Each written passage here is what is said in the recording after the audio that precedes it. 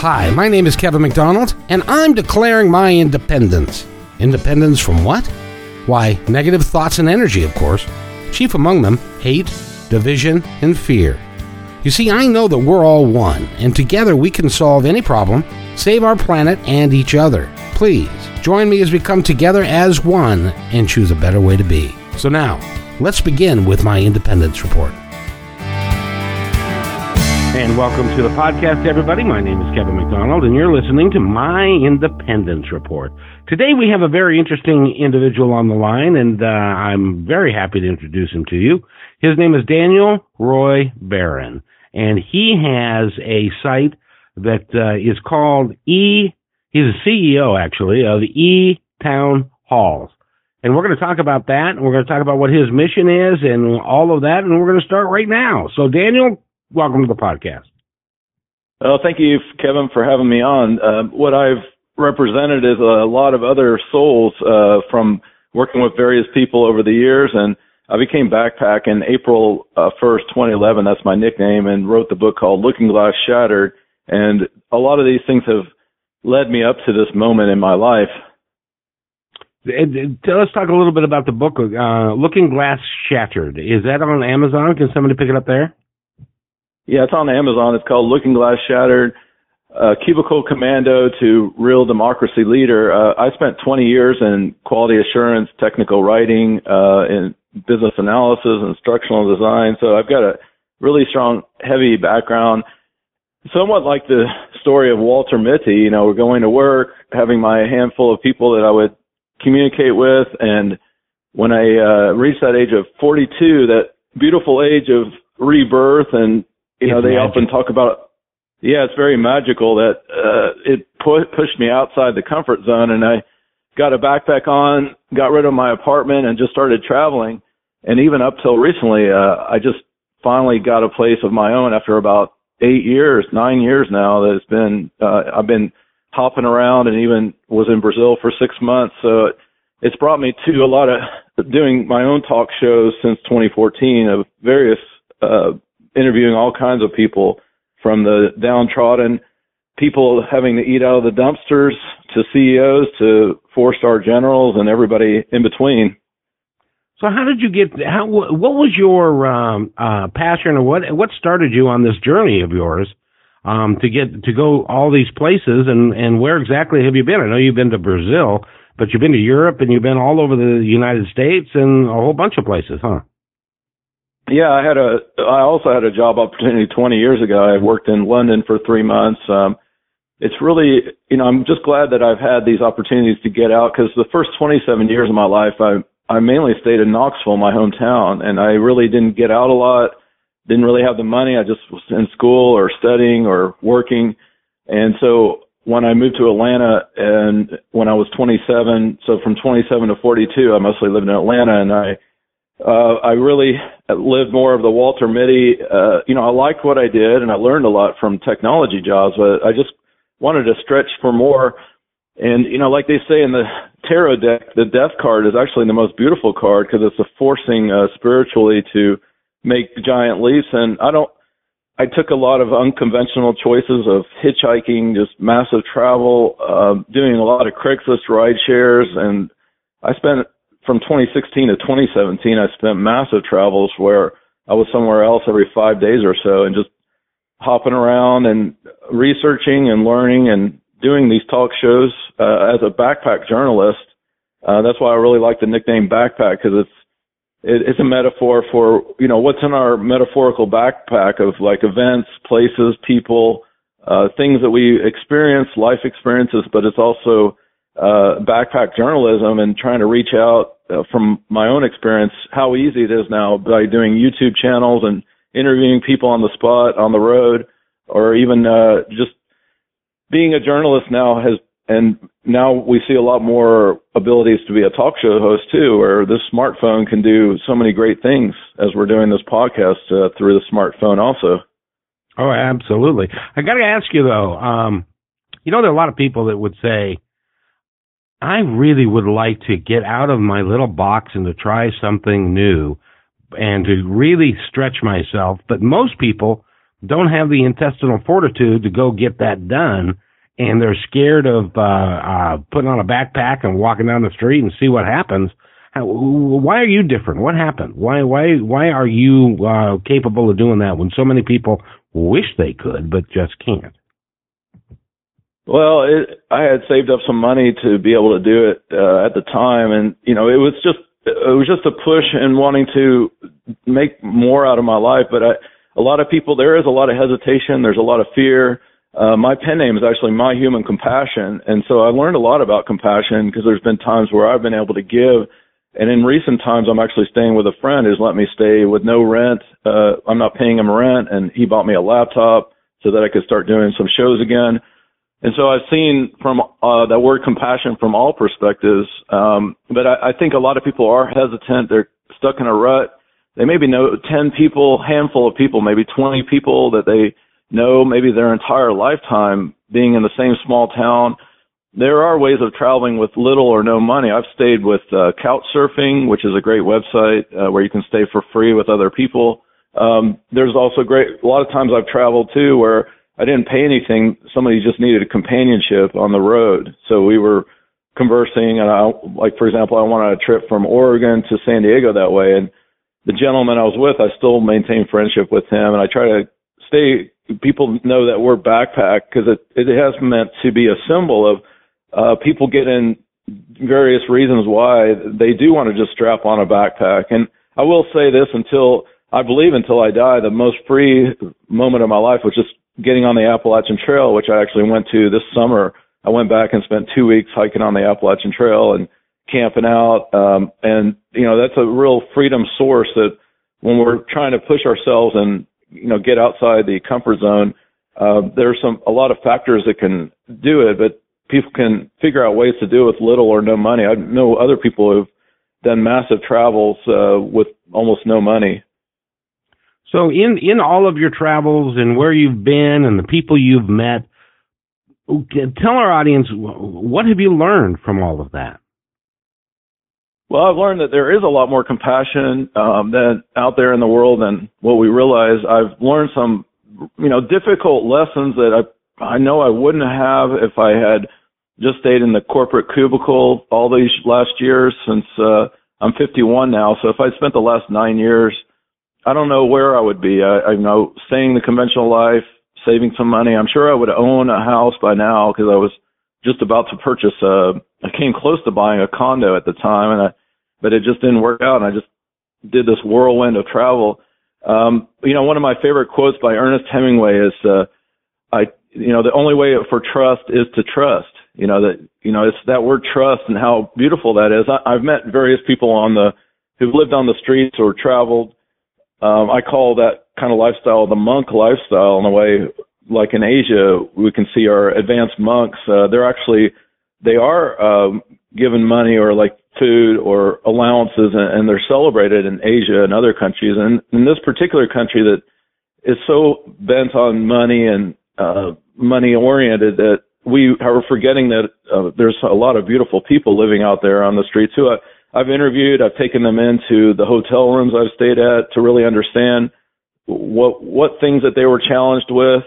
I learned that a lot of people living who have to pitch a tent under the interstate and our highways and byways are actually they had a spouse who died tragically in a car accident, or were working in the big oil rigs making $100,000 a year, and then there was an explosion and people died. And this one particular person I met came from that. He just couldn't go back to work. He just had to drop it all and just travel. And I respect that. I understand that. And we have a lot of veterans too that are living this lifestyle. And we could go a long way by having these hostels that are either free or maybe just a minimal amount of work to support the love of travel, because it is a great way to deal with depression or different mental issues, and in a loving, supportive way, in a very loving, peaceful way, to have like meditation centers, all organic, all natural foods available for people who are either no money or little money, and to look at people differently who are living this lifestyle as advanced monks, as people that we respect just as much as if they were Jeff Bezos with $9 billion in their pocket to love and respect people with 0.0 or just a little bit of money, and see that as we nurture them and have better systems set up that are more humane than what we have now. Because I've stayed in 4 shelters on my travels, and I've learned there's some that are really great. I do recommend the one in La Mesa, Colorado was amazing. And I actually, funny how life comes full circle. I just met a gentleman him and his wife actually helped start that hostel, Bob Dunsmore, one of my really good friends who has the great mandate for democracy. It's one of the things. He came down and spent a week living with me recently, and I learned a lot about his life work and how important the great mandate for democracy is. And so these are the types of things I've learned. But I guess the number one thing I would say is, as I've met people living on the streets or even in the CEO or the boardrooms who have tons of money or who are either struggling or thriving, and everybody in between, is to somehow hold on to a good heart through all this, keep that trust, that ability to trust people that you don't know, the strangers, and how valuable that is. That's a valuable currency, because I wouldn't be where I am today if I didn't have that ability. And, so the only way to trust is to trust. I agree with that 100%. I was just thinking, as you've been talking, I have a good friend, a boyhood friend actually, that I've known for a long time. And the difference between you and he's married, he has a child that's now, like 20, and he's got a house, and he works in a cubicle in the customer service department selling boat stuff. And every time I talk to him, it's late at night after he's had, a dozen cocktails or so, and he laments how lousy his life is because all he has ever done is sit in the cubicle for work and go home and then drink. His favorite was rum and cokes, and drink, and he was a very, very unhappy man. When you look at him, and then we look at you. You look like you sound like you've had a wonderful life and a wonderful lifestyle.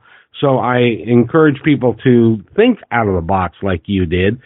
When you were 41, 42, and you were thinking about this, I mean, you got to admit it's a little out of the box and it's a little scary. And was it something that you wanted to do your whole life? I'll give you an example. This radio podcast and the radio show that I do and have done in the past, that's kind of my passion. That's really what I really want to do. And so I've been planning it for a long time. Was it something that just kind of perked up that said, I want to sell my stuff and travel?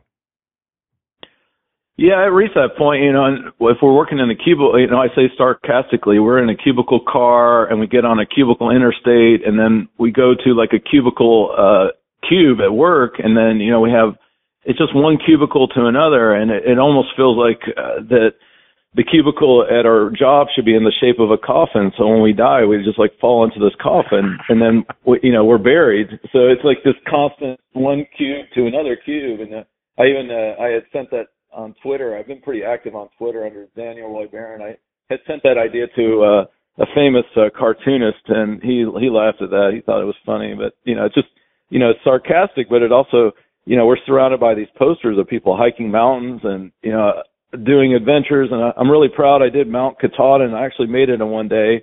I made it to the very top where it has that sign that all the Appalachian Trail hikers see when they usually do it in 3 to 6 months from Georgia, where it starts, in North Georgia, all the way to Maine. And I've done at least a day hike in Continental Divide, on separate times, which is in the middle of the country in Colorado area, and then Pacific Crest Trail. I did the first 20 miles that starts at the Tijuana-San Diego border, touched the border wall, and did at least a few days hiking. So these are the kinds of things though that we get into, see the world and try to. I think Walter Mitty is actually a great movie. I just watched that for the first time. I had seen a little bit of it, but I like the fact that the last half of the movie he really is doing the really cool stuff. He's not just dreaming it up. So I think Walter Mitty. They really nail it with that movie. They did a good job of describing this idea of the cubicle life and jumping out of that and trying to, find what you really love to do. And I share your interest, Kevin. I really love doing interviews, and I've fallen in love with that, and that's something I plan on sticking with doing. Well, I'd love to be on your show as well, because that is E-Town Halls, right? Is that the podcast you're doing, or are you doing something else?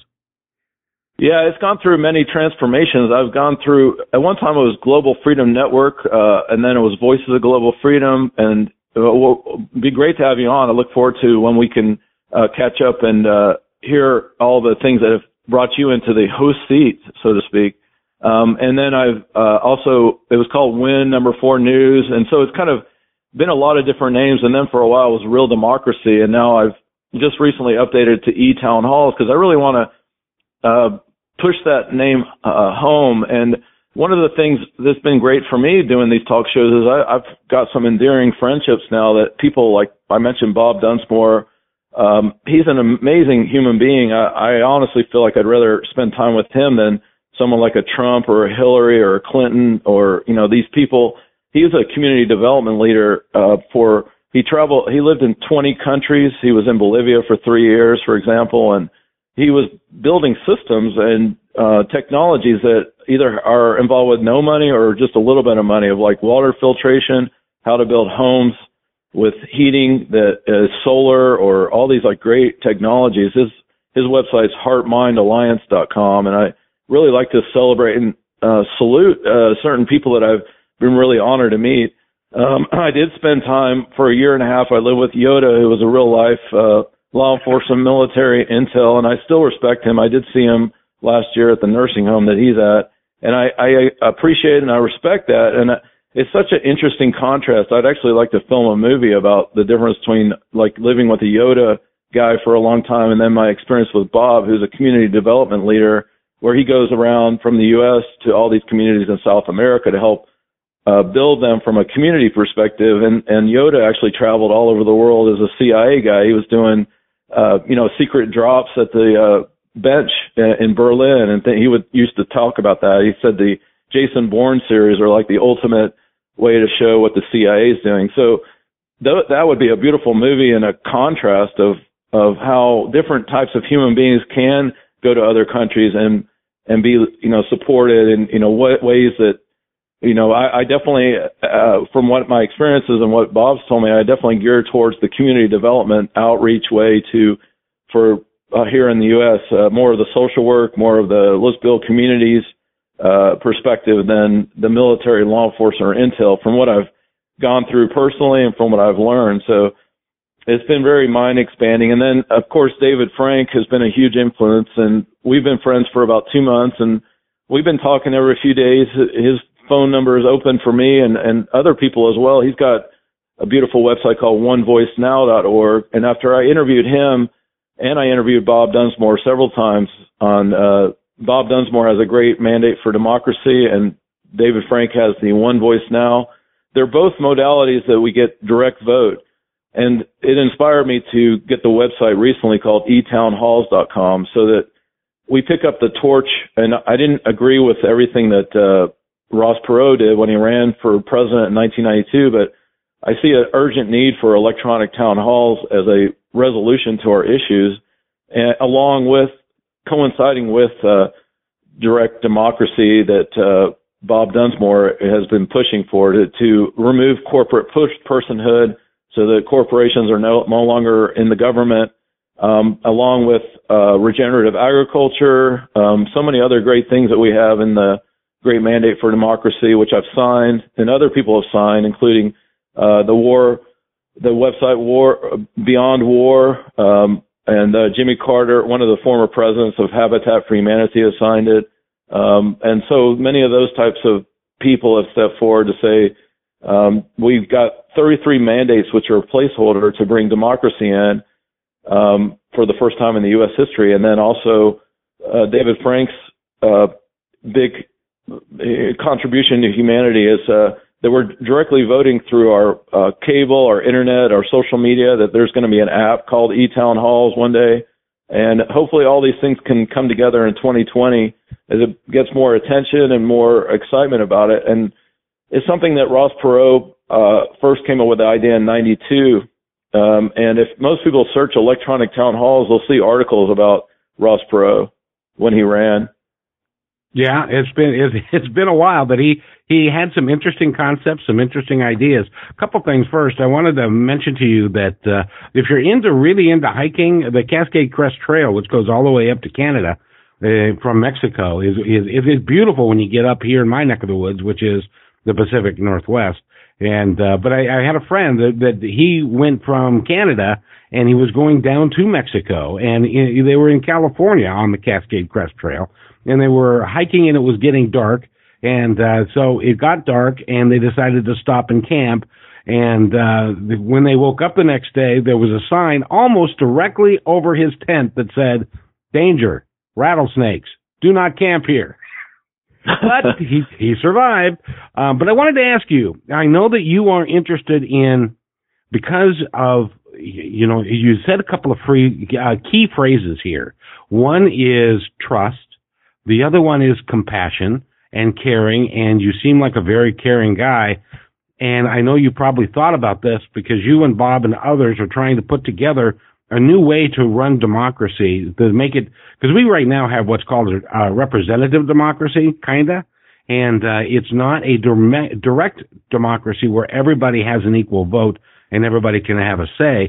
And I wanted to ask you, though, because based upon the conversation that we had last time, our country is so divided right now. The United States is so divided, left, right, and it's so angry. How have you and Bob talked about how are you going to bring us together as a nation and bring us back to a holistic way of being?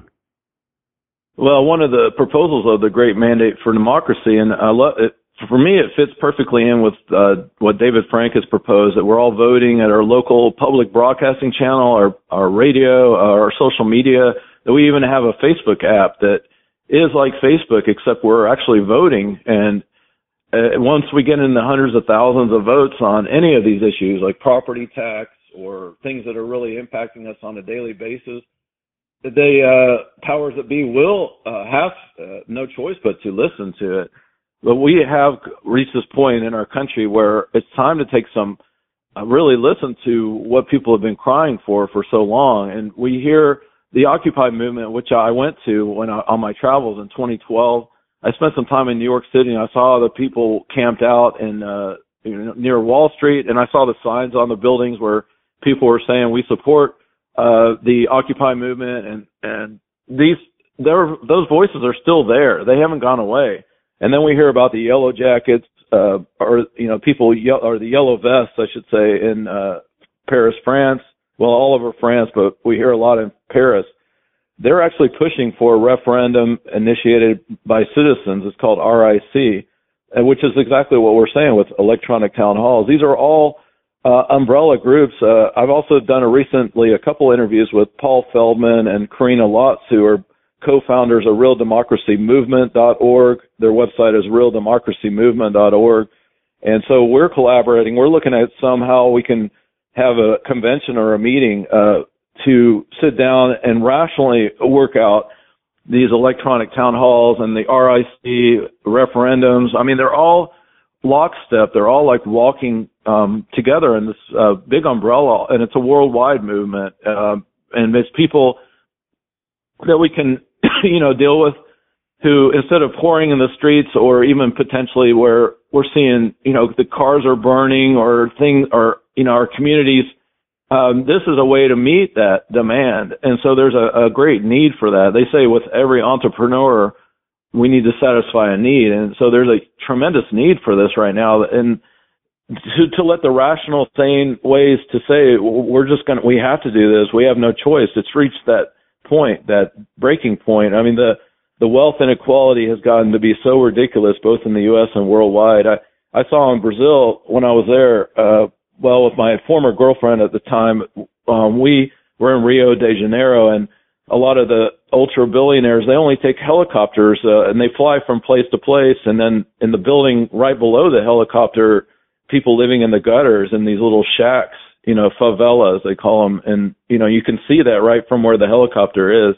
The ultra billionaires, they don't trust any of the typical transportation methods, so they just fly in helicopters from one place to another. And so you see this huge contrast. And all these things are going to start buckling in 2020. I guess my predictions are, as the protests heat up, and I don't see them cooling off at any time, we're also calling on the planet is in a climate crisis right now, that we've got to use all our resources really to deal with the climate, deal with, direct vote, direct democracy, that it's a beautiful thing that we have a solution here that a lot of other people have been working on. Because as we go to our communities like in LA, Ferguson, Missouri, Baltimore, we see communities that have been decimated from various riots and things that have gone on over the recent years. And, some of the parts of that community doesn't rebuild.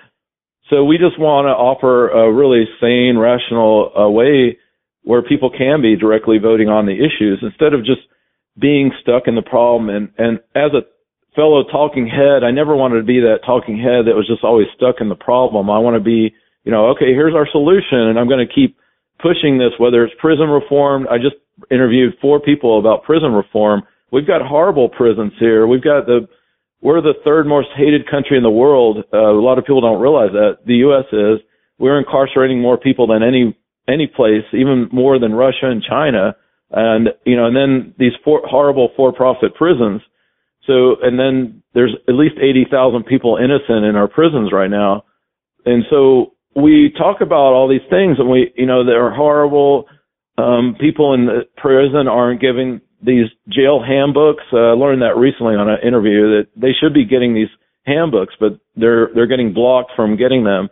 Many things like that. So it's pushed me to say, we got to do this. And I've been very bold too. I put myself out as an unaffiliated third-party write-in candidate for president. And my main project would be this great mandate for democracy and the push for electronic town halls at the local, state, national, and international levels, that eventually that we don't need our representatives anymore who are really our rulers. And we only have maybe 3,000 or so representatives that are really ruling over us, and that we could bring direct democracy in for the first time in our nation's and even the world history.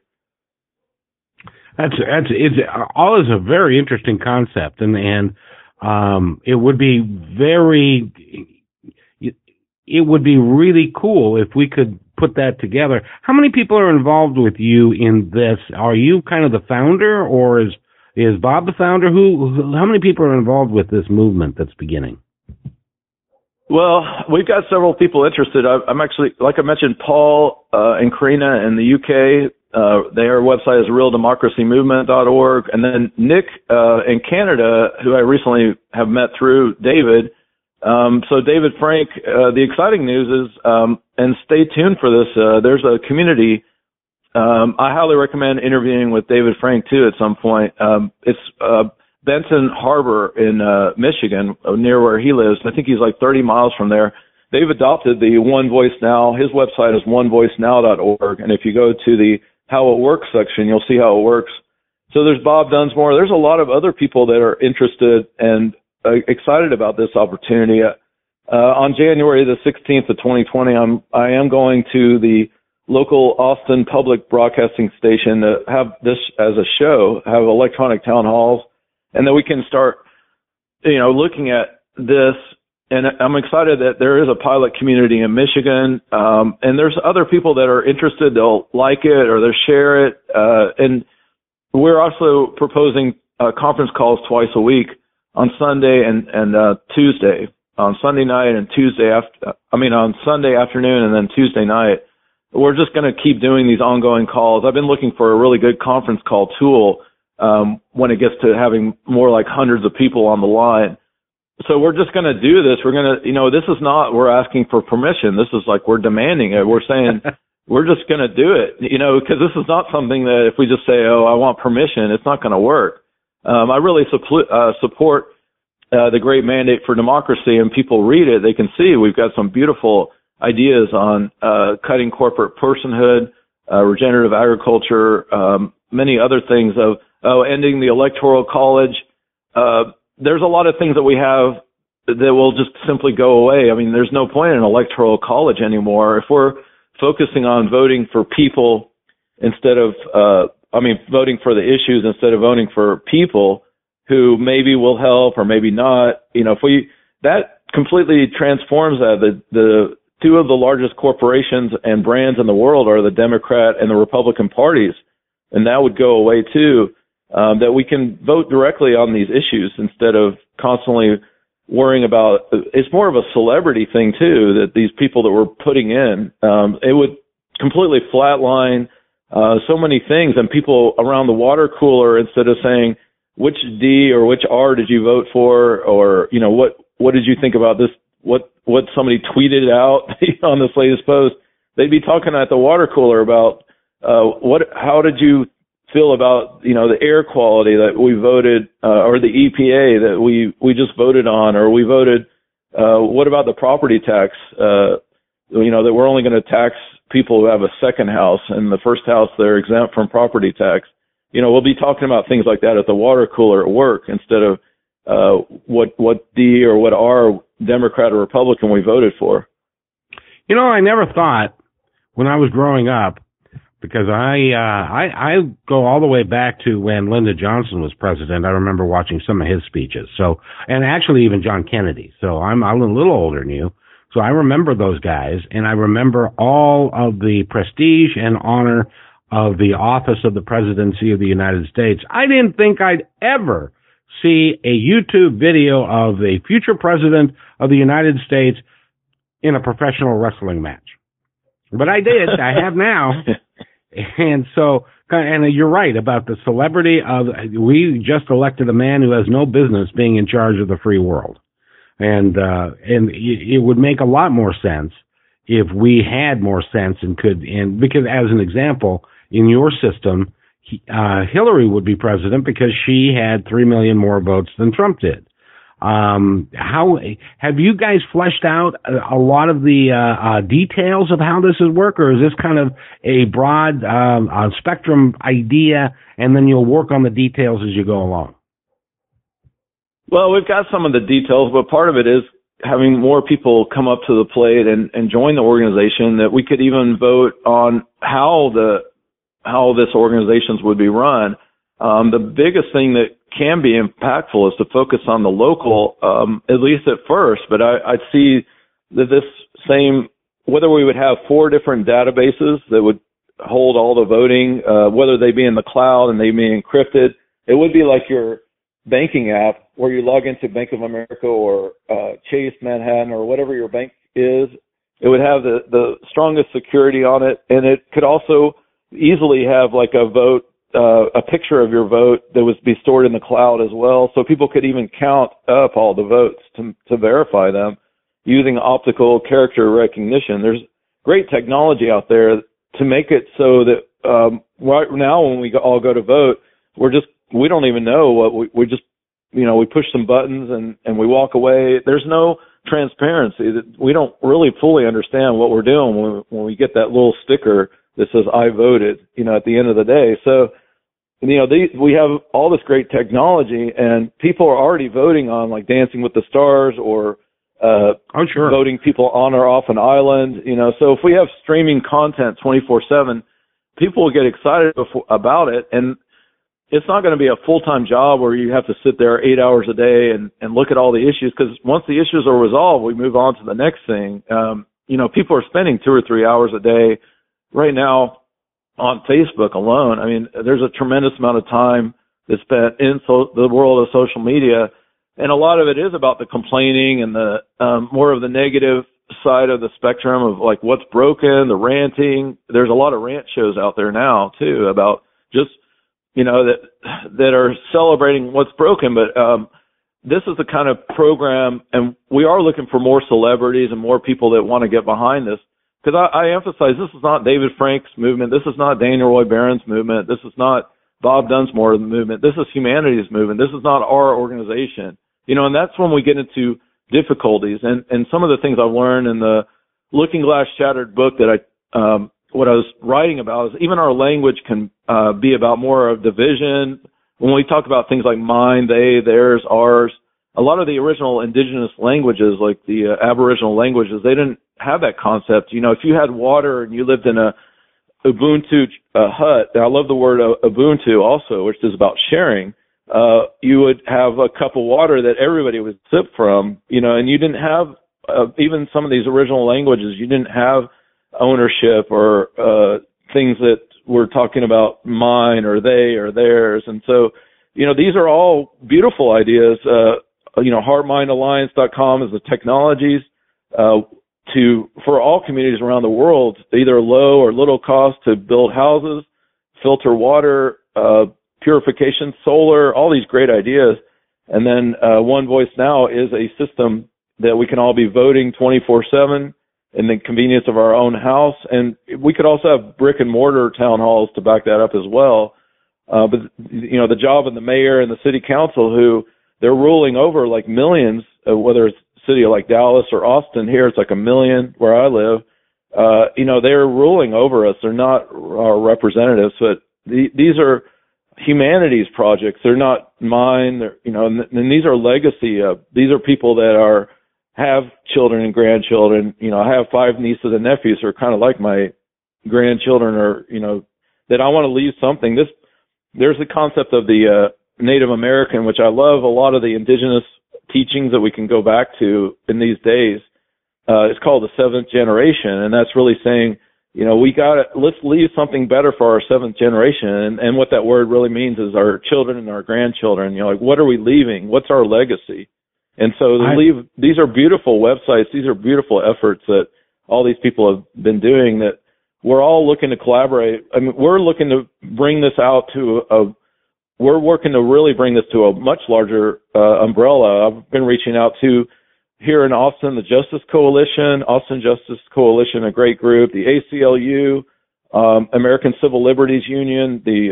We're also reaching out to Black Lives Matter, LGBTQ. My background is Unitarian Universalist, and I grew up in the church in the 1970s, and I'm really honored and privileged that I've been around a lot of advocates and activists from disability rights.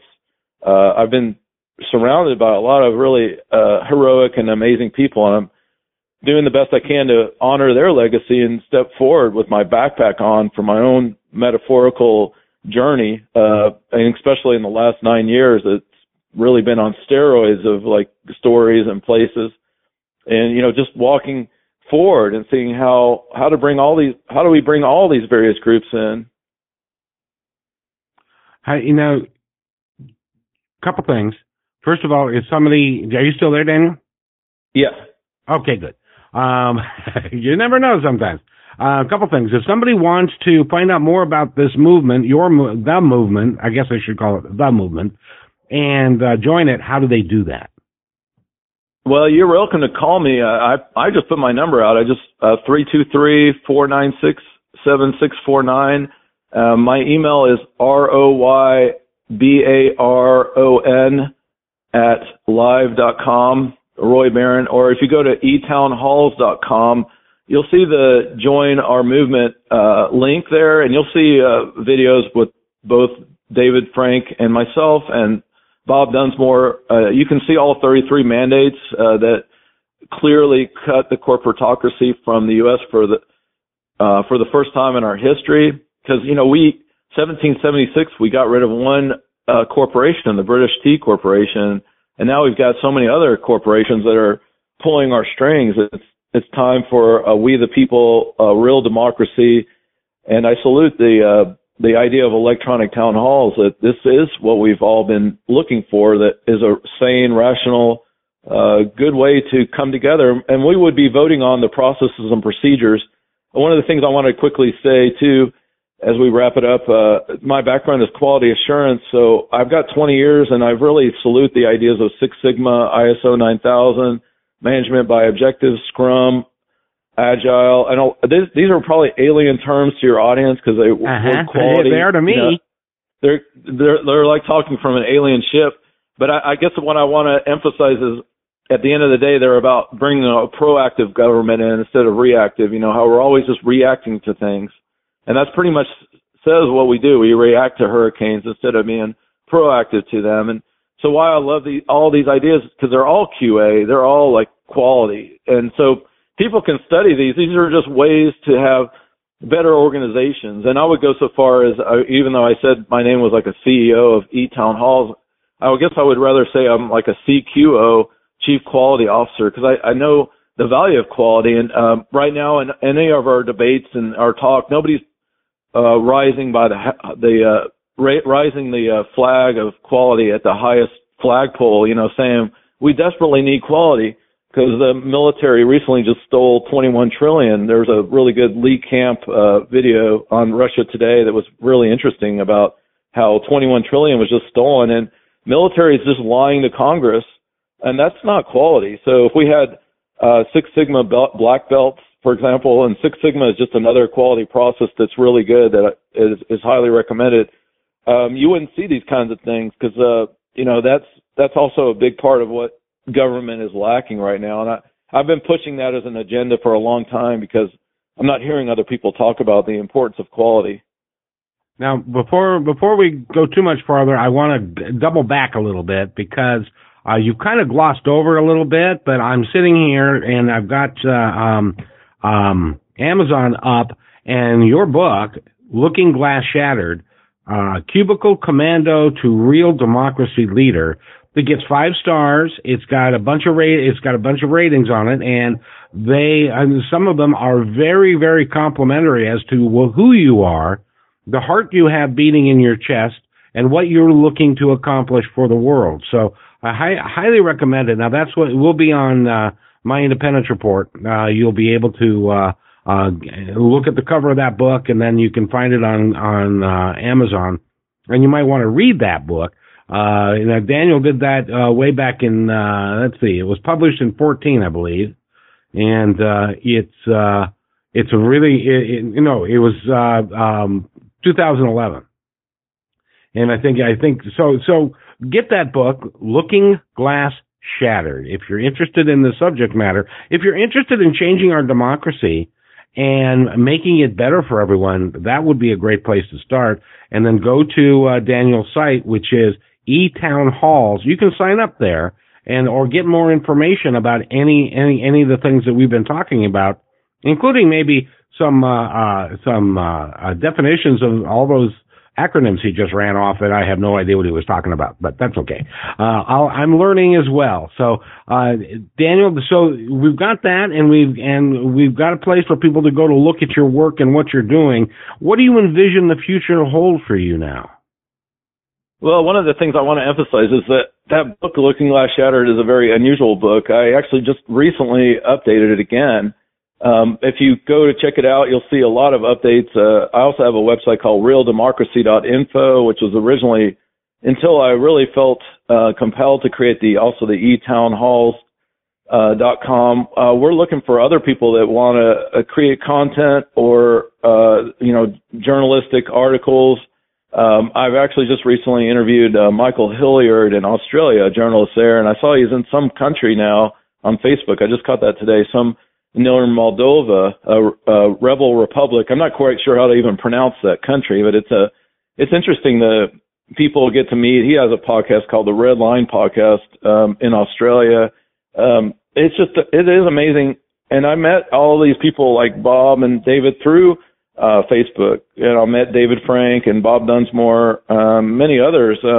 Been reaching out to and just interviewed Gloria Woods and I was on her show, which is coming out in a few days, called Broken Shackles, about prison reform. She has a daughter who's been in prison for 10 years, and she wrote the book called Broken Shackles.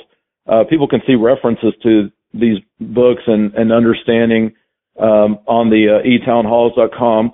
The Looking Glass Shattered, though, is almost like what makes it unique is it's changed as I've changed, and I kept rewriting it, and even the current version is very different than the one in 2011.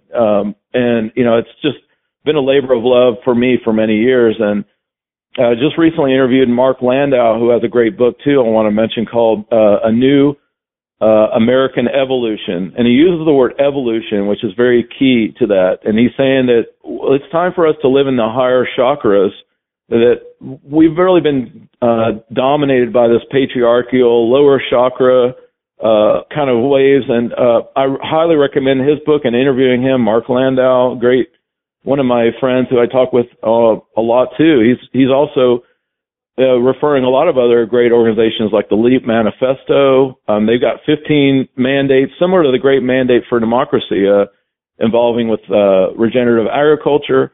All these great groups. I do even recommend represent.us, and Michael Douglas, the actor, has a very impassioned plea for getting rid of corruption. Although the only thing I've found on his that I would correct is he doesn't nail the corporatocracy or the corporation.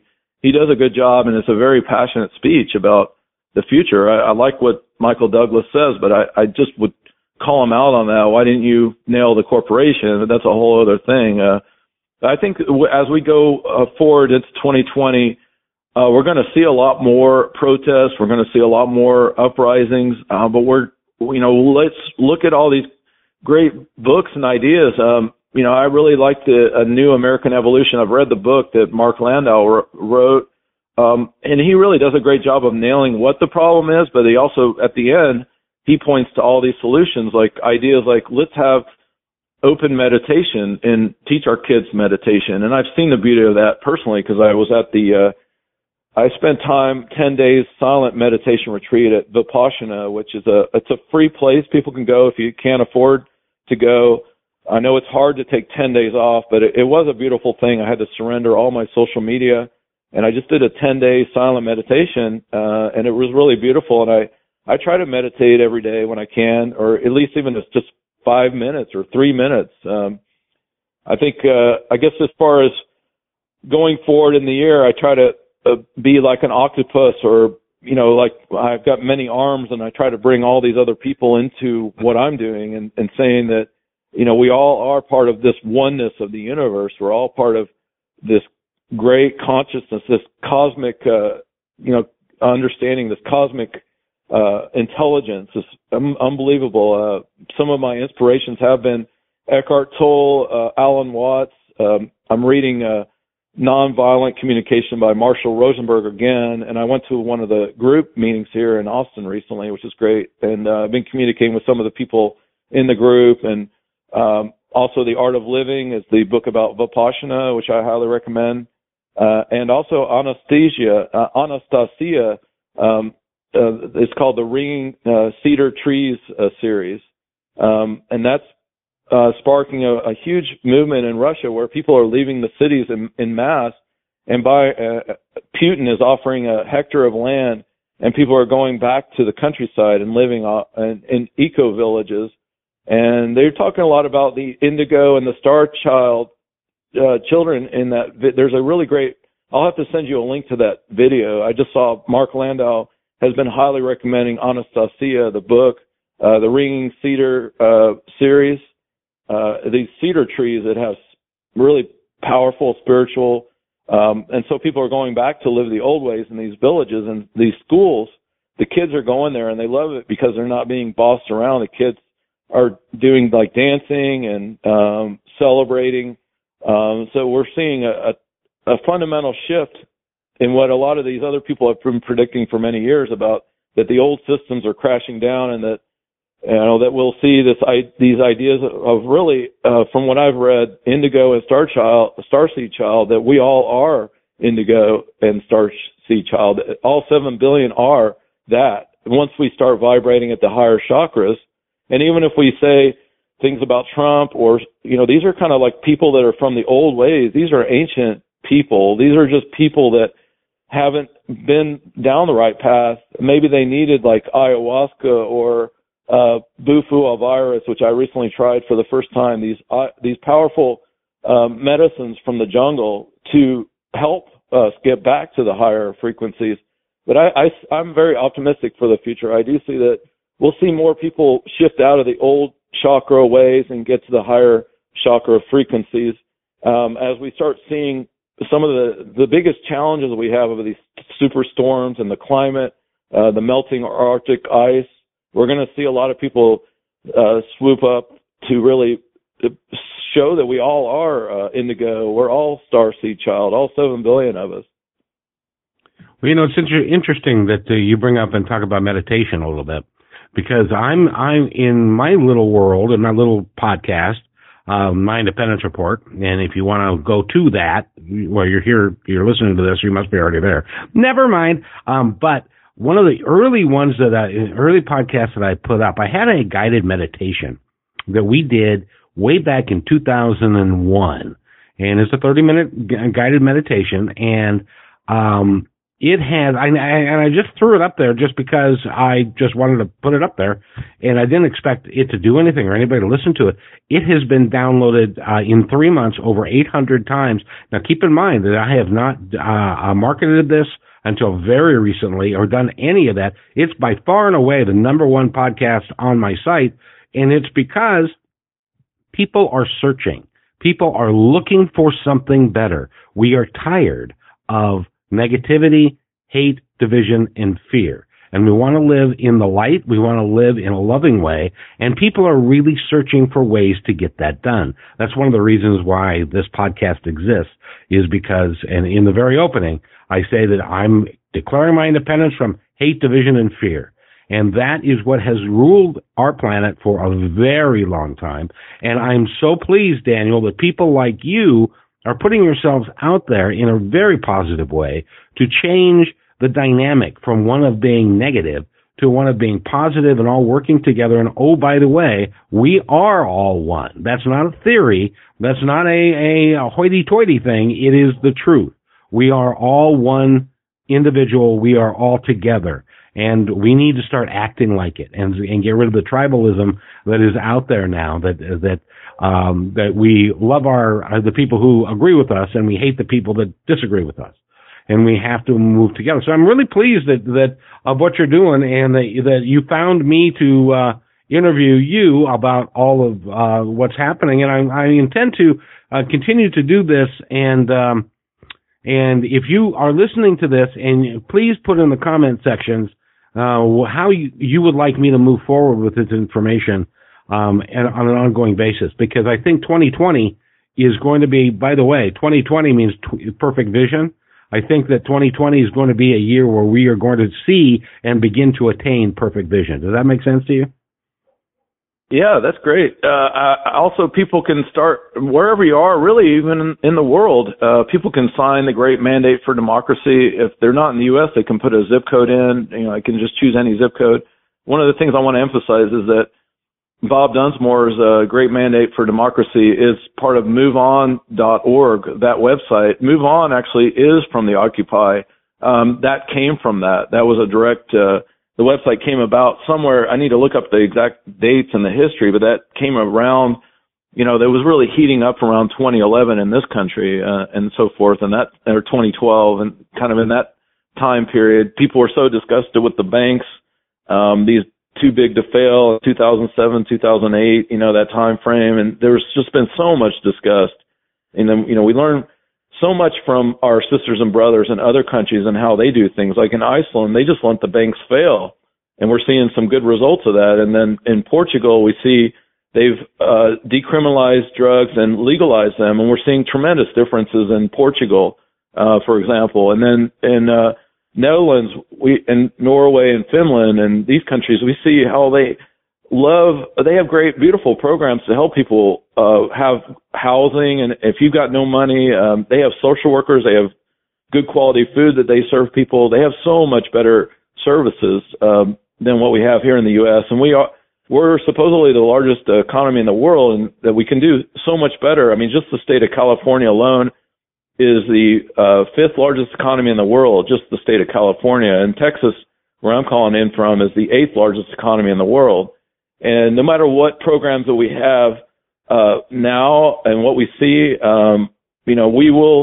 we have to go to like Medicare for all, and because there's so much wealth in this country, and it's so much that's just being siphoned on by the 1%, the billionaires, the uber wealthy that are avoiding taxes and not even like the Amazon's not even paying for our infrastructure, and they're getting tons of tax write-offs. And so many people are on welfare who are working for either Amazon or Walmart, and then people are even using food stamps at Walmart. So Walmart's getting like a triple whammy, corporate subsidies.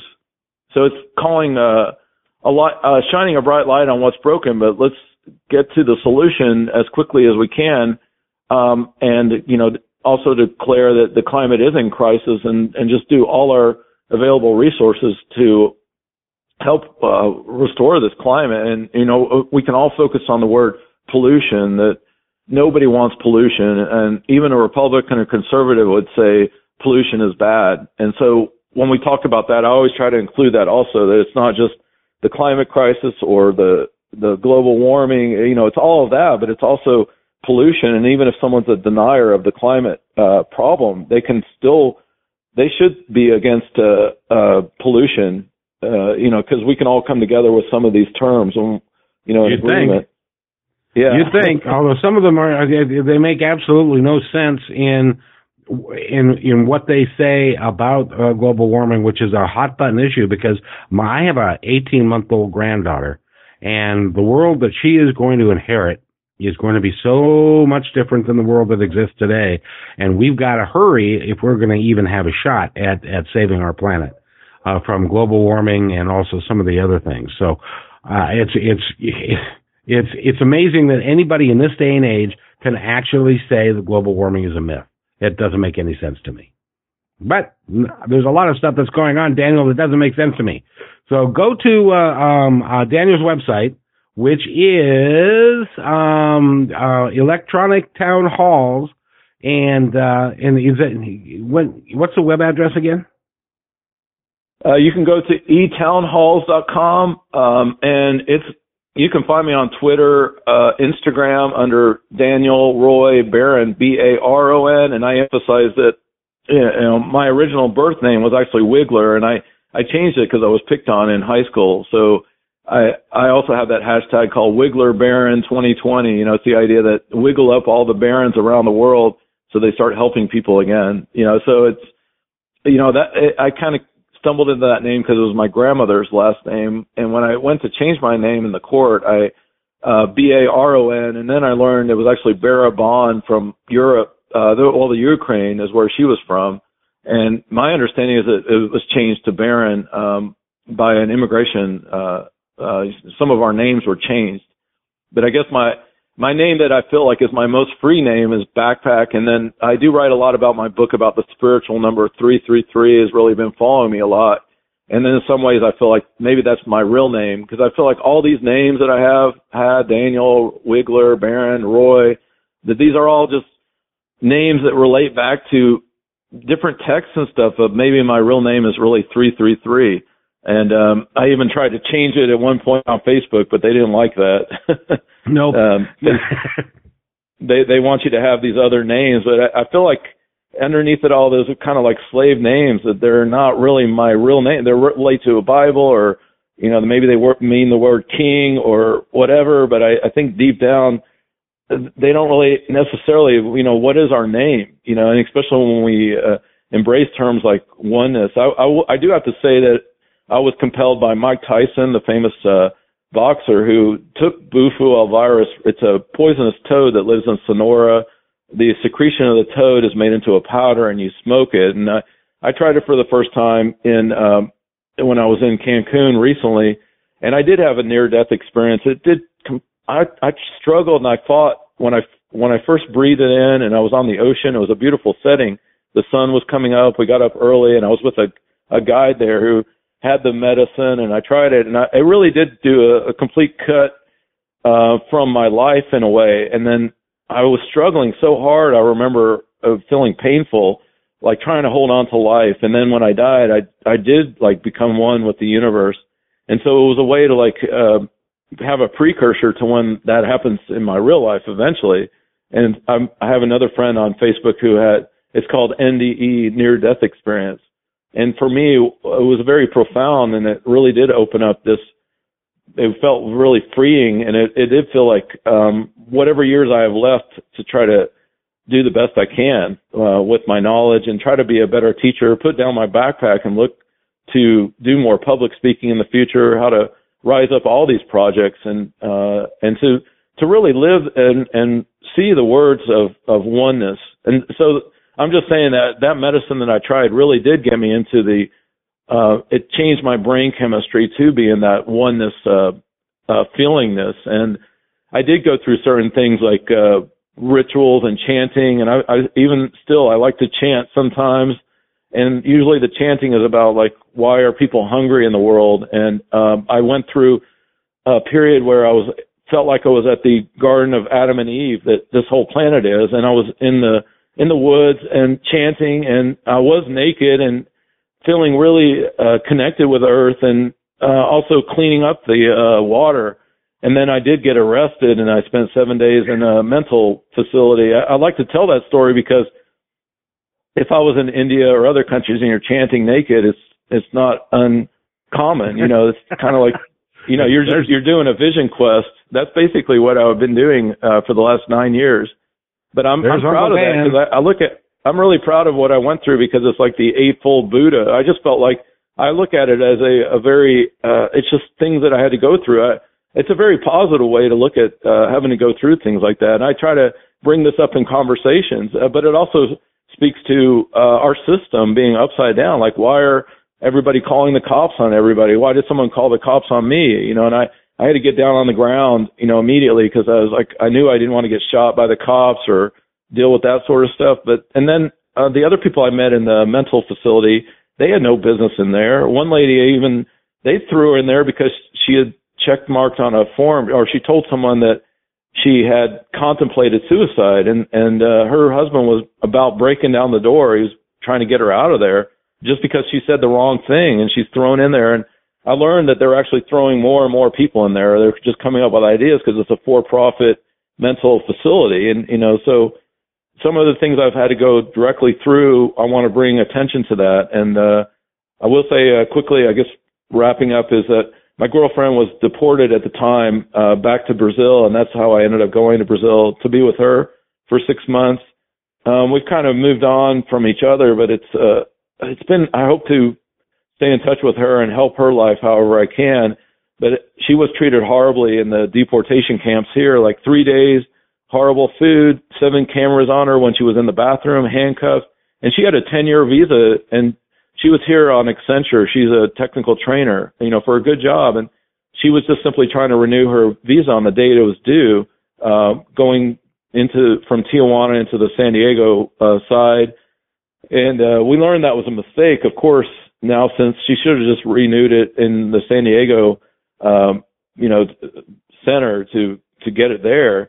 But, you know, I've had to go through all these things and learned a lot. And then I learned a lot when I was in Brazil, and how Bolsonaro and the Amazon is getting destroyed, you know, for agribusiness. I was hoping Haddad would be president of Brazil, but you know, I learned a lot of different things like that, like about the politics and how people are living in Brazil, and it was a good experience overall. And I miss a lot of the family that I have back in Brazil, but I really learned how.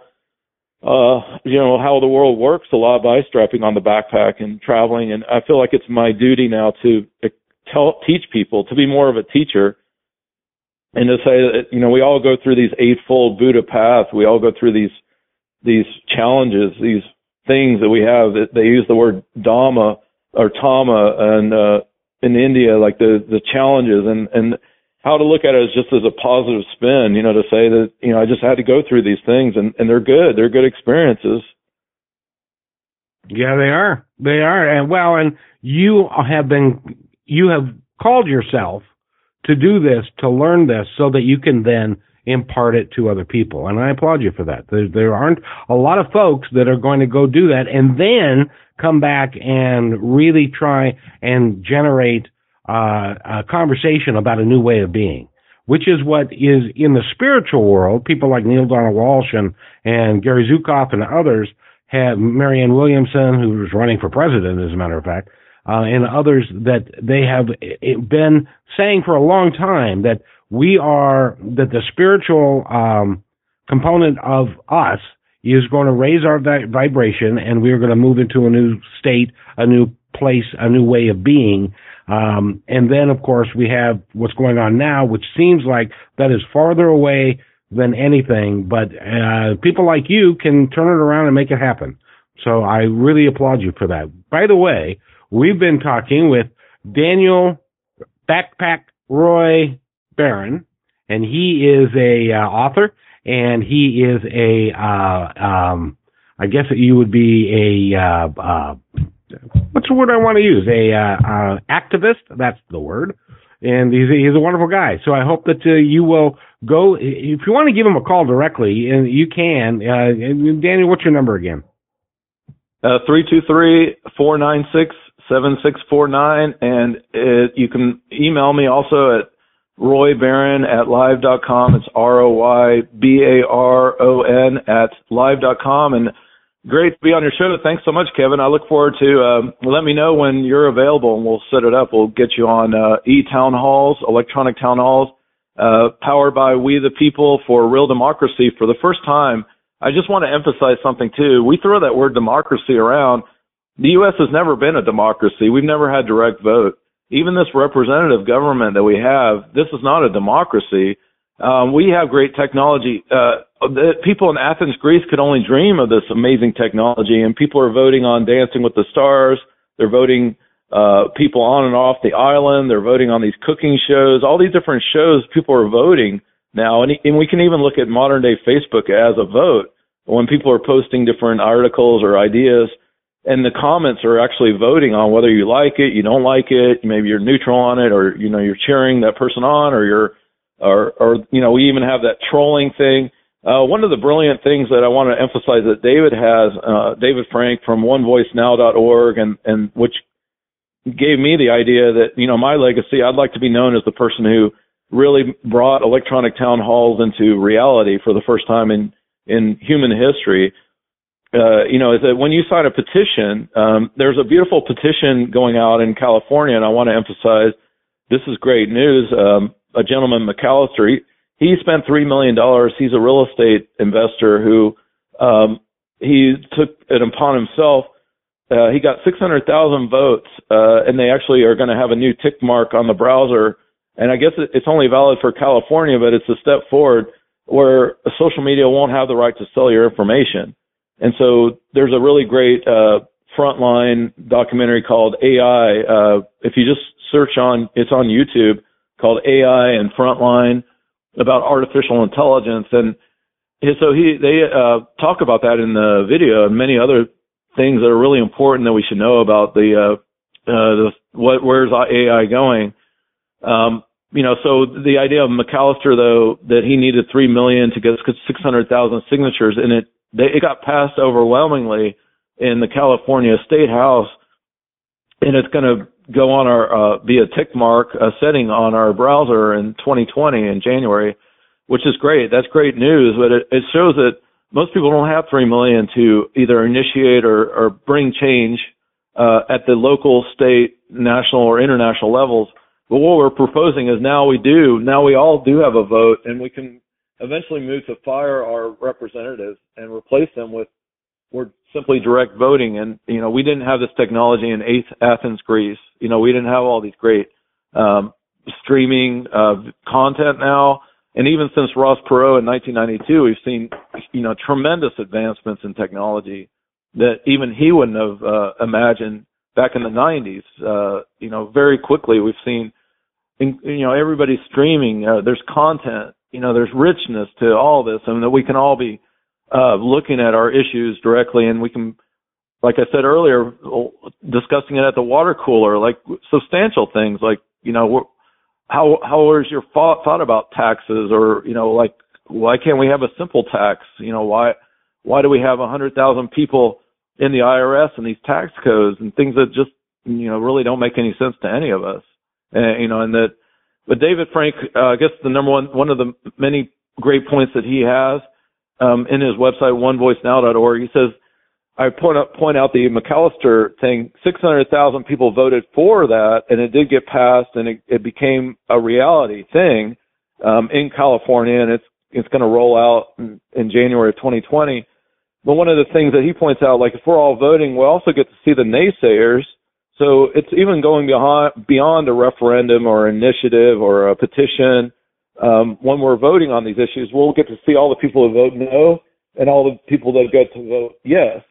And so that's a beautiful way to put it, that we're not even doing that now with our referendums or initiatives or petitions. And at the state level, a lot of the state houses across especially in the West, they're very supportive of these referendums, initiatives. But of course, you've got to have hundreds of thousands of votes. And it's the same kind of concept of like if you wanted to raise a political party, because I actually went to do that, and I have a picture of that in my book, Looking Glass Shattered. I started a compassion party here in Austin, Texas. And then I found out you need at least 50,000 signatures to actually start a new party, because I was just curious to find out.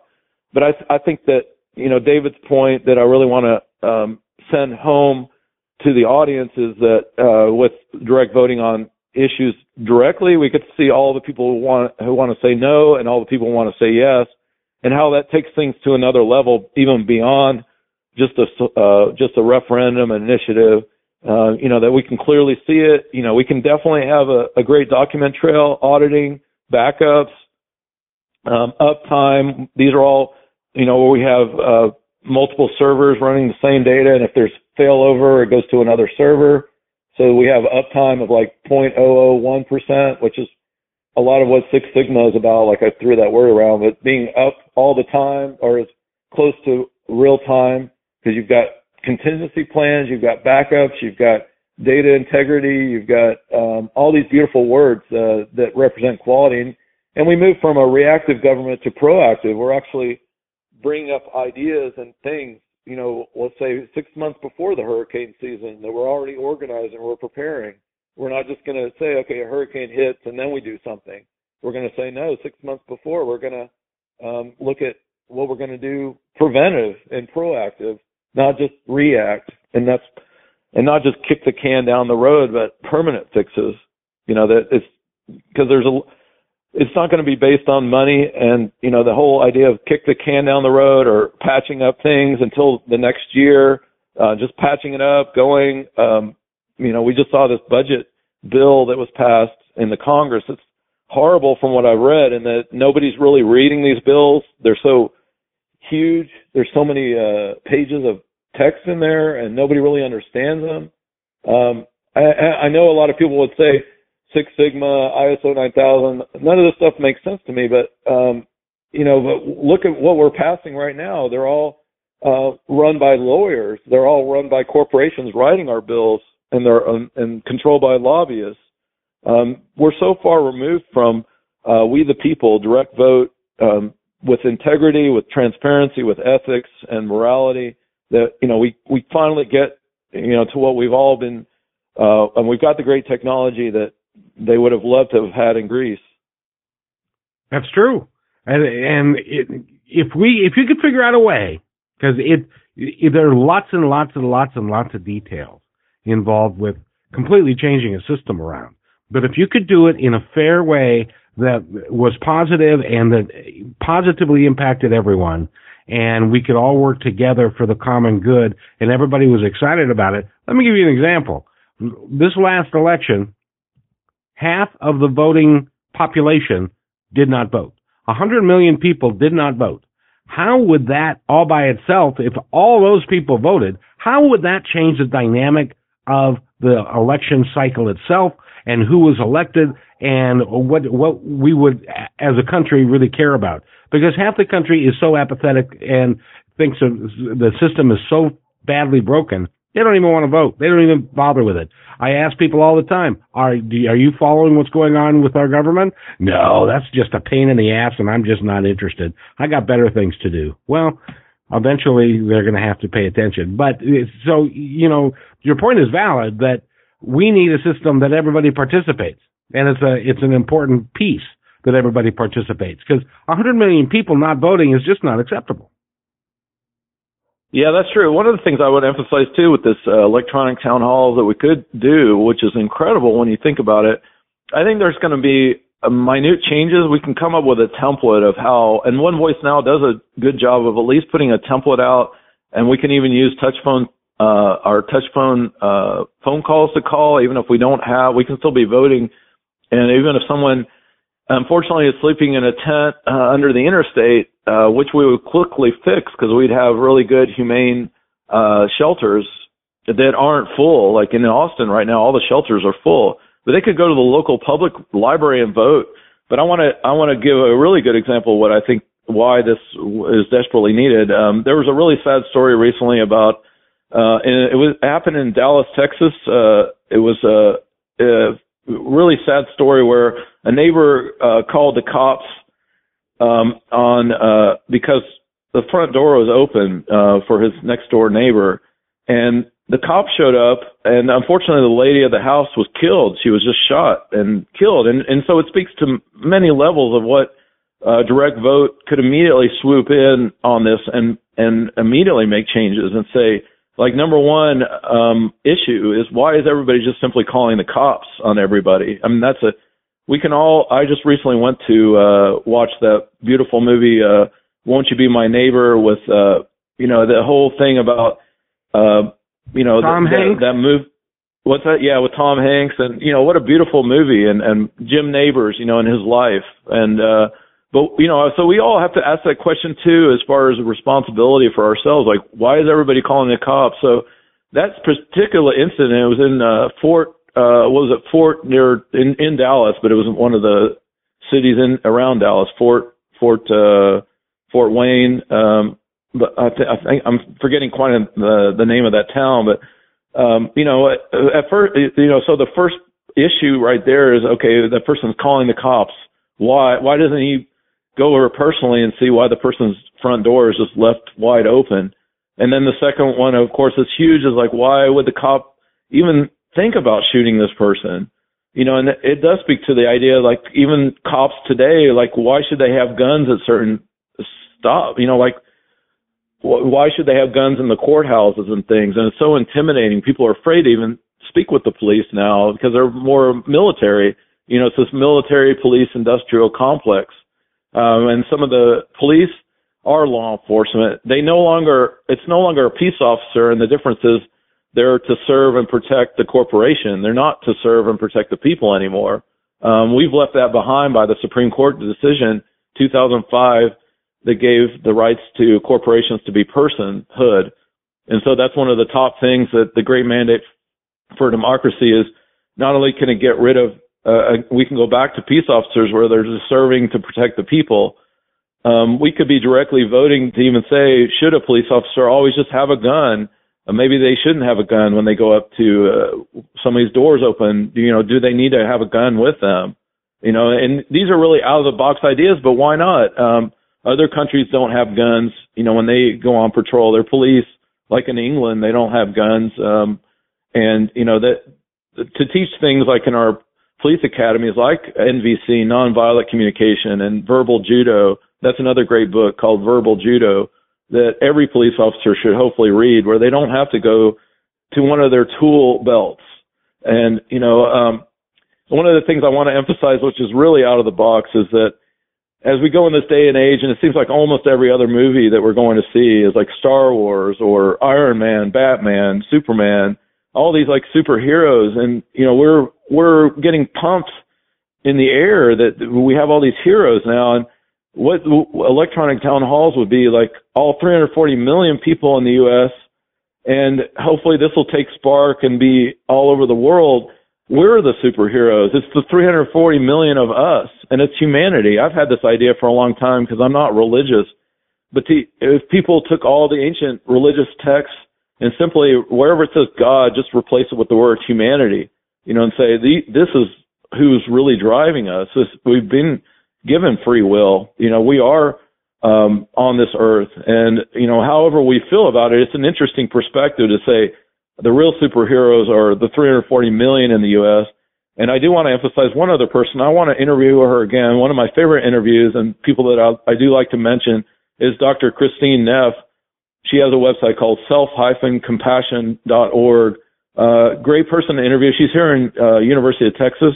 I had interviewed her several years ago, but one of the things that emphasizes is that we also have to figure out ways to have compassion for ourselves. And a lot of these superheroes we see, they're always running around having compassion for all these other people, putting out fires and fighting for things. And, one of her things was, she has an autistic child, and she was on an airplane at 10,000 feet or 30,000 feet, and the child was screaming and having a fit, and she was able to calm herself and then calm her child. And, everybody on the airplane, of course, is looking at her and, having to deal with this really difficult situation. But one of the things that self-compassion.org can do is, like, if the mask comes down on the airplane, we have to put it on ourselves, and then we start putting it on other people. And so that word compassion is a lot more complicated. Once we leave the cave and just meditating and praying for, let's say, 20 years, we've probably all been monks at some past life that we've all had. And, now that we're living in these cities and with this new structure, to have some blended, balanced way where we're having compassion for communities, but also compassion for ourselves. And so that's a beautiful website for people to go check out also. And we've been talking with Daniel Roy Backpack. Well, actually, it's Daniel Backpack Roy Barron. And go to his website again. Give him a call. Go to the website again, Daniel, is? You can go to etownhalls.com, and you can also find me on, if you go to Face Triage, that's the name of the media company that I've been working on. I'm also looking to create some documentaries, movies, and entertainment content directly from the backpack experience. I've got a lot of great ideas and great projects looking to do in the upcoming years. I'd want to stay busy. And also you can find me on Twitter, Instagram under Daniel Roy Barron, and it's 1R, B-A-R-O-N. And you might find me also as Wiggler, D. Wiggler Barron. Sometimes I go by D also.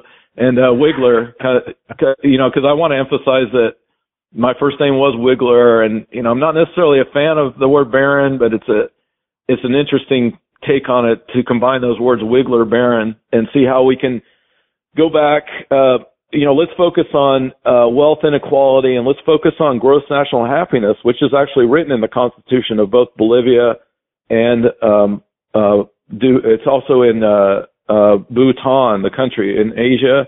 They actually have a gross national happiness. Let's move away from how the stock market's doing or the gross domestic product, and let's think about gross national happiness. Let's think about things like how beautiful meditation is and how we've got so many beautiful tools of being compassionate and loving and peaceful. And as we go into 2020 and look to all these like great websites and people, you can also check out Mark-Landau. It's Landau. He was actually for 5 years with the Maharishi, who brought transcendental meditation. He's a great person to interview also. I've done a couple interviews with him on his book called A New American Evolution. I love what he's writing, and he also has a meditation on his website too that he's been working on. It's an 8-page meditation. I'm going to go check out your meditation and also Mark's, and there's a lot of different things that can help people get through the week where they don't have to turn to alcohol or just to numb out, that they can stay connected and deal with pain and a lot of issues through this meditation and different ways of relaxation techniques. Well, I applaud your efforts and what you're doing. You said you want to keep busy. You have no idea how busy you're going to be here in the real near future, because you're going to be a busy guy, and which is really good. And we need people who are activists who can do what you're doing, and to make us, if nothing else, to make us think about a better way of being. And I applaud you for that. We've been talking with Daniel Roy Barron. And go you review all this information that's on the podcast. Go to his stuff, sign up, and enjoy yourself. Daniel, anything that you'd like to add before we go? Well, thanks for having me on. That it's been a labor of love for years to go through all these different things. We can look optimistically for the positivity for the future. We have a great article about Black Lives Matter and how important it is when you see the history of how African Americans have been treated. I mean, certainly we have to look at the 60 million Native Americans who, have been annihilated in the history of our country. I think the biggest thing is how can we help fix the karma and both fix the karma of humanity and fix the karma of Mother Earth. I've talked with other Black Lives Matter leaders about giving land that they would completely control in parts of the U.S. Maybe it could be in in just various areas of the U.S. As far as reparations and community centers. There's a lot that's going to roll out a lot too, is the whole reparations. I also believe in giving Native Americans more land that they have back on the East Coast, even parts of the Appalachian Trail that I hiked, that they would actually have that, and they can. That's their land, and how just like the country Liberia was formed by escaping slaves from the U.S. That in even reparations for Japanese who were in World War II, they were treated horribly here and put in camps. So it's looking at reparations. It's both financial reparations, but it's also saying, well, let's see how we can give you land or community centers or some programs that really help. And it's going beyond the dialogue that what we're hearing necessarily on from other sources. But it really is true. There is white privilege. There's the Jim Crow laws are in effect. I recommend people go check out Michelle Alexander. Has beautiful books, beautiful writings about the sad reality is we still have the Jim Crow and the modern prisons that we have. If somehow I were to be president, I would definitely reach to the Netherlands where they're closing down. They have alternative prison sentencing where you're not going to prison. You have alternative. I would see people go to Vipassana for 10 days for a light crime, and also exonerate and expunge all the people who have a drug offense, that they can start a new life. Because we should all have infinite chances to start over. It's not just about 2 strikes you're out or 3 strikes you're out. Let everybody have infinite chances to start over. It's not, and so let's get beyond the typical fear of the law enforcement, military intel. Let's use social work. Let's use dancing, poetry, writing, creativity. Let that be the queens and kings of our future that give us real identity. I tell people Starbucks, KFC, that's not identity. That's actually taking identity away of our neighborhoods. It's the dancers. It's the people living in the tents here in Austin. Austin has a beautiful history of being more of the hippie, more of the creative, dancing, musicians, artists, and they're getting gentrified out of the city right now. They can't afford to live here. It's so expensive. It's a couple $1,000 a month just to have an apartment here. It's but we're losing the identity as we're jacking up the prices of different places around the country. So and then we can just hopefully be like the Netherlands where they're closing their prisons. They're actually shutting down half of all their prisons. There's a lot of great articles about that, about how they see the value of when someone comes out of prison, that they are that maybe they have college degrees or they have a job. There's even programs they have there where if you're in prison, you can leave the prison and do a job and then come back to the prison later. Like a real job that pays a real wage and everything, not like those slave jobs in the for-profit prisons, which we definitely need to get rid of. But I guess overall, I would say that it's about, let's see how we can fix the karma of humanity and fix the karma of Mother Earth, and give Mother Earth a Bill of Rights, and also have a homeless Bill of Rights, so that people living out there also have value and see the value of your sisters and brothers, whether a person has zero in their pocket or lots of money. I wish my nieces and nephews had spent time living on the streets, homeless, for at least a month in a safe. If they were in a safe, protected way, they would be a much stronger and much better human beings if they had that. They kind of had a very protected life. I think if there's a safe, protected way that everybody can have an experience of being on the streets, we can see a lot more compassion in the world. And when you get to really get out and understand people that have lived that way, those are some of the profound things that I went through in my journey and seeing a wide variety of different homeless shelters, and seeing that the rules really should be about getting that person into housing and a better life, and not just that they're stuck in the shelter. My general, as I've been to 4 homeless shelters across the United States, they're about keeping people in the shelter for the most part, except for the one in Lamosa that I went to in Colorado. They're not about reforming people. They're about helping to keep funding going to these shelters, and not about fully liberating the person. One last thing before I do want to say thank you to my current roommate. I was struggling financially, and I had my tent, and I was actually almost about to live in Austin in a tent. And he took me in. He bought me a laptop. He's not charging me rent. He bought me glasses. It's a beautiful story. He's actually in India. He's from Mumbai originally, and he's the real deal. And I'm watching his house while he's away for a few more months. And it's just a beautiful love story, I have to say, that, about his compassion, that he took me in. And I just interviewed another great person to talk with, is Glenn Dunsweiler, who has a new book about the homeless, entrepreneurial ideas for homeless. And I just interviewed with him. And he actually took in a lady. He has a TEDx talk, too, which is really good. We've got a 2-hour interview out there on the YouTube. And Glenn is also one of our leading homeless advocates in the country. And he took a lady in and really helped her out a lot for several months. And so that's part of the solution, is to go beyond simply giving somebody a couple dollars, or look at ways where we can take people in and help turn their lives around.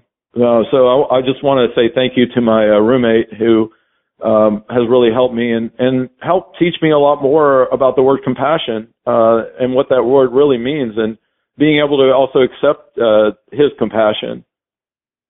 Absolutely. We've been talking with Daniel Roy Barron, and he's author of a book, and he's in what's called the Real Democracy Movement. Please look at it and just Google it, and you'll find it right there. And go get his book. It's called Looking Glass Shattered: Cubicle Commando to Real Life Democracy Leader. And two things I just want to mention real quick. If you go to My Independence Report, we have a podcast, and it's called The New American Family. It's about what Daniel's just been talking about, a blended American family. A white woman and a black man get together, they get married, and they have kids. Are those kids, what struggles does a blended family have? And we are going to have more and more blended families as we move forward as a country.